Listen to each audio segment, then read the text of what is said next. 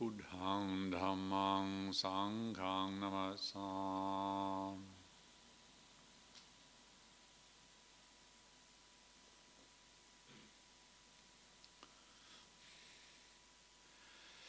In a talk that I gave last weekend, I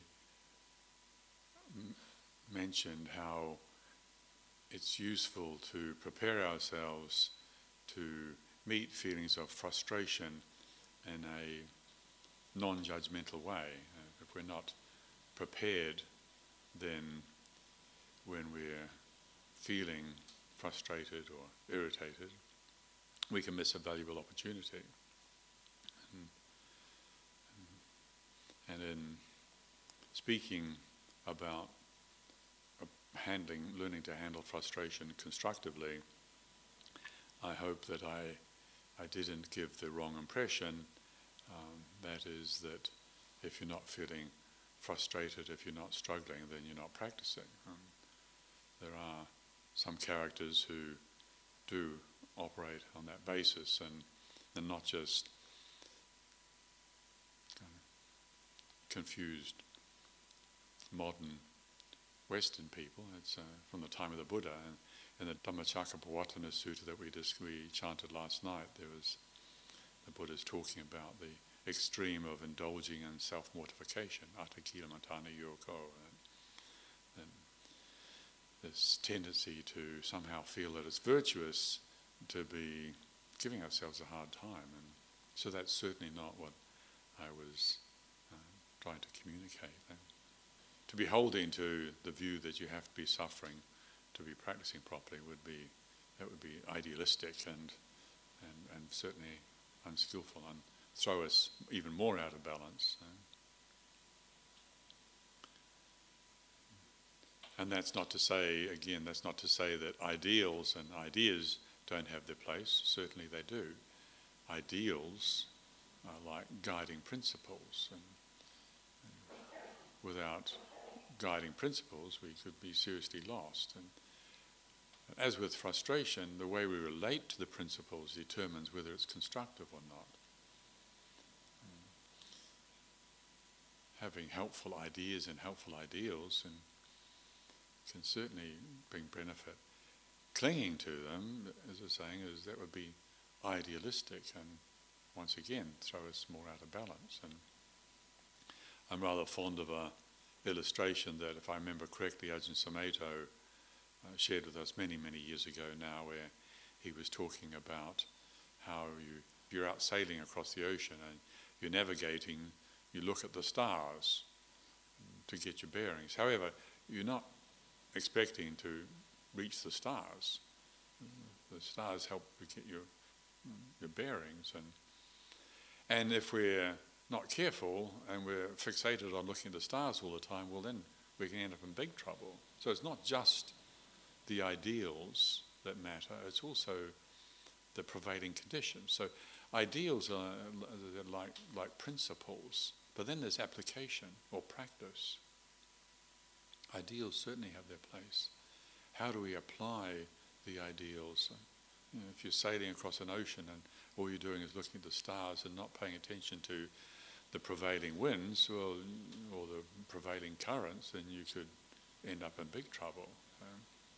So paying attention to the prevailing conditions that we find ourselves in, yes, establishing ourselves with a clear understanding of true principles, though we don't cling to those principles.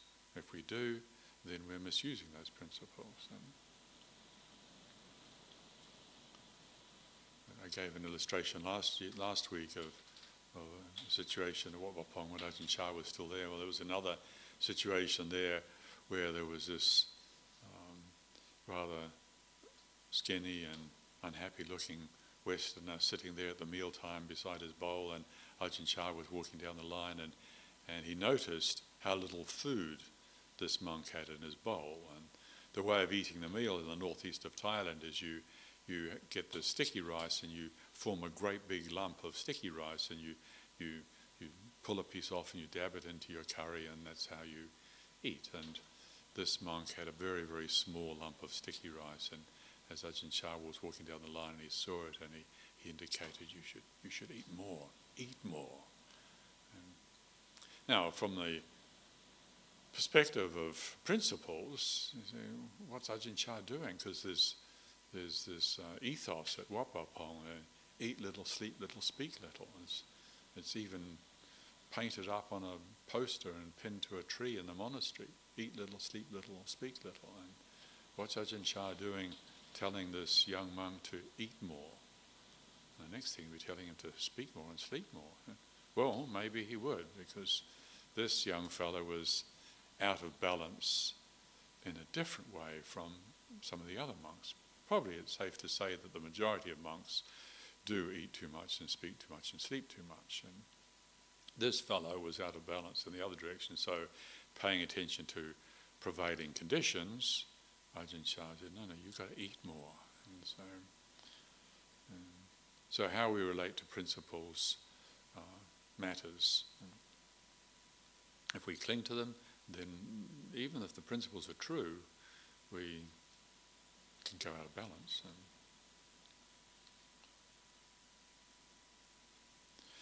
Also in that talk of last weekend, I spoke about how it might be more useful if we want a barometer for our progress in practice, that instead of asking how peaceful am I, asking how capable am I of tolerating tension. Again, on the theme of learning to meet frustration in a constructive way. How to handle pressure skillfully. As we all know, the big emphasis in the Buddha's teachings on mindfulness of suffering leads to freedom from suffering. Well, if we're paying attention to suffering, well, I think it's fair enough to expect that there's going to be a build-up of pressure. And what I'm saying is that that's functional. It's supposed to be that way. And once again, not clinging to it and making a fixed position out of it. The Buddha also spoke praise of learning to develop tranquility and contentment and ease. However, when we do feel ourselves in the midst of a dilemma, what do we do with it? Can we engage it in a constructive way, or do we just judge it as wrong, saying it shouldn't be this way? I think if that's all Buddhism was teaching us, was another way of just becoming peaceful and then ending up judging life's difficulties as something going wrong, that would be really missing a valuable opportunity. And the Buddha's teachings are very skillful in this regard and showing us how to meet life as it is. Yes, when there's joy, how to meet the joy without getting lost in it. When there's difficulty, when there's challenge, when there's frustration, when there's a dilemma, how do we meet that without turning it into a problem? And it is indeed part of our, it's like the idea of dilemmas or constructive paradox, it is part of our training. Like, for instance, with the way we are taught meditation. We're taught about we're supposed to develop samatha, and then at the same time also we're supposed to be developing vipassana. Well, what do you do with that? Well, samatha is about making the mind peaceful, isn't it? Isn't that what samatha is? It's how to steady attention, how to discipline attention to be still. And vipassana, that's investigating. How do those two things work together? They sound like they're completely different. There was actually she went on to become a nun, Sister Rochner eventually, but I think at the time she was visiting Ajahn Chah, she was still a laywoman, Pat Stoll was her name, and she asked Ajahn Chah a question related to this once, and she said that she'd heard the Buddha's teachings on anatta, and she was confused because if you're investigating anatta or not self, then what about this other aspect of the teachings like developing samadhi? How can you be developing samadhi or samatha if there's no self? And Ajahn Chah's reply was, well, when you're developing samatha, you're working with self. When you're developing vipassana, or insight meditation, you're working with not self. And when you know what's what, then you're beyond both self and not self. That's interesting. What's that all about? It's similar in the way that in the monastery we're trained to keep all these rules. At least the monks have an initial 227 rules. That's just to start off with, and there's plenty more as well. And if I remember correctly, Ajahn Chah was talking to Ajahn Sumedho about this once, and saying how the Vinaya, or the code of discipline, it is about holding firmly to the rules, to the training standards, really holding firmly, observing these rules. And the Dhamma is about letting go. So, and regularly in the teachings, the Buddha taught Dhamma Vinaya. He taught the discipline of the Vinaya and the training of Dhamma for learning how to let go of all habits of clinging. How do they work together? Well, again, on this occasion, Ajahn Chah talking to Ajahn Sumedho says, well, when you understand this, then you'll be okay.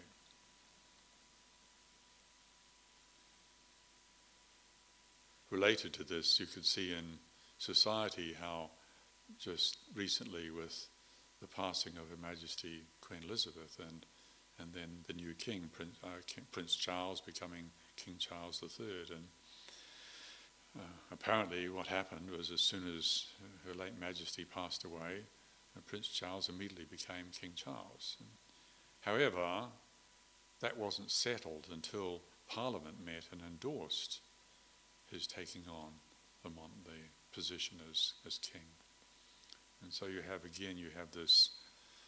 this tension between the monarchy, which is all about hereditary, and there's a stability and a unity that the monarchy gives. Everybody's equal in their relationship to the monarch. That's certainly not the case with Parliament. That's democratic. It's voted. A large part of the population are for and a large part are against, and they keep changing off. And how many prime ministers has the UK had in the last few years? There's very little stability on the level of Parliament, and there's lots of stability on the level of the monarchy. Having an absolute monarchy, well, that would be highly risky. However, in the United Kingdom, there's this constitutional monarchy, which is different, and it exists in a state of tension with Parliament. Some people might say, oh, we've got to get rid of the monarchy. Well, this state of tension can be viewed quite constructively. It can be a source of energy. And we need energy for practice. Again, it would be a mistake, I would suggest, to be overly focused on using meditation and the spiritual exercises to just be becoming peaceful. You can become overly peaceful. And then when we're faced with one of life's challenges, we're not equipped to deal with it.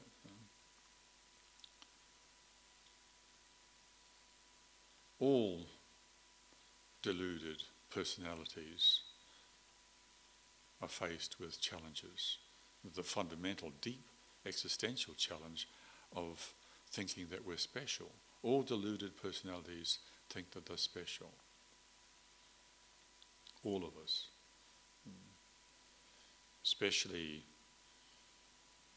fortunate or especially unfortunate, especially impressive or especially burdened, or especially sensitive. All deluded personalities think that they're special. And how do we evolve out of that very limited state of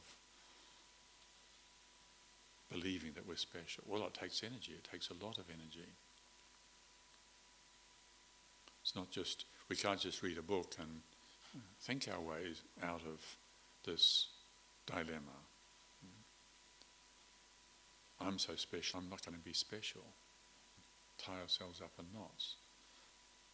And it's not just powerful business tycoons or politicians who get lost in the perception of being special. Also, Buddhist meditators certainly can get lost in that. Towards the end of my time in Thailand, around I think perhaps it was 1978, 79, I can remember translating for, I'm not sure if it was a young monk or a young novice at the time. Anyway, a young fellow who was very enthusiastic about his practice, and his grasp of Thai was fairly initial, and so I was translating for him and talking to Ajahn Chah, and this young fellow was explaining how he wanted to take on all these various ascetic practices, all these Dhutanga Wata, for the period of the rains retreat. And so he was explaining to Ajahn Chah that he wanted to do this practice and that practice, and Ajahn Chah, well, I can't remember the details now, but presumably he listened. And at the end of the conversation, he suggested that this young novice or this young monk, in fact, don't do all of those practices. He said, what I recommend is you just take on one determination, make one vow for the rains retreat, and that is to keep practicing whatever happens. Well, by comparison to all these impressive, heroic other goals that this fellow was setting up for himself, it doesn't sound very special. But then maybe following our impulse to be special is not necessarily particularly helpful. Who is it that wants to be special? Even if we feel we're specially obstructed with all our problems. So evolving out of the perception that we're special in any regards, as I said, takes energy. And if we learn how to meet life's frustrations or the dilemmas that we encounter in life in a constructive way, then those situations can be generating the energy that we need to burn away the habits of misidentification with the conditioned personality.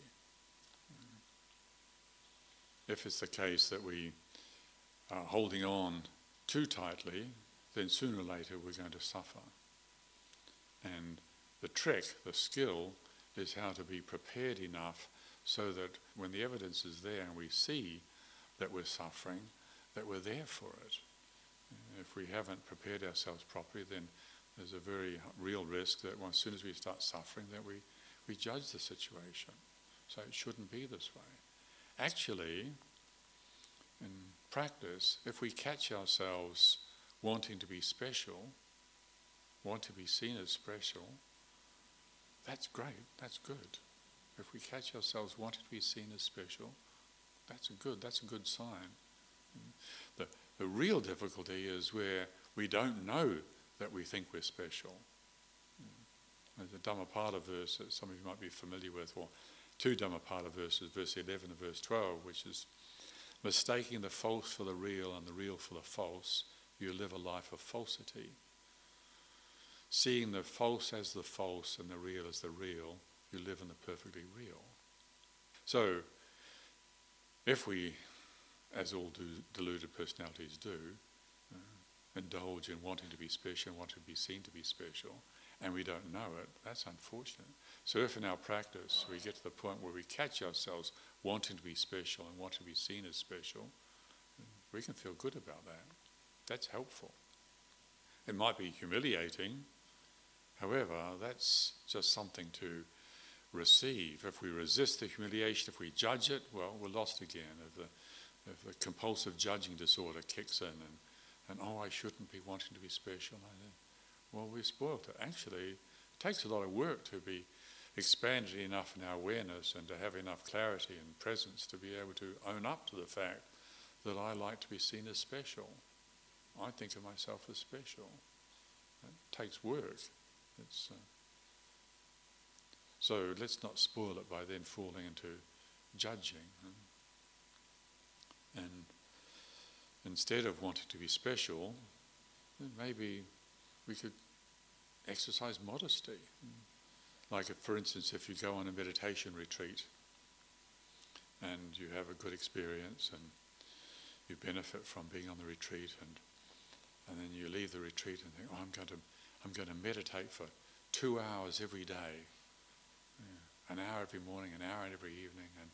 And if I'm serious about meditation, I'm going to have to keep this routine. And well, my encouragement would be maybe 1 hour a day, maybe even 40 minutes. Actually, my encouragement for people who are starting off with meditation is 20 minutes a day, and then only 6 days a week.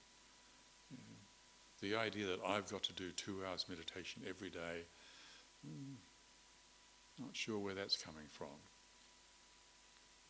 It's generally better to err on the side of doing less and keeping it constant. And some people might balk at the idea of my encouraging you to meditate less. However, I've seen people over the years trying far too hard and tying themselves up in terrible knots and then feeling disappointed.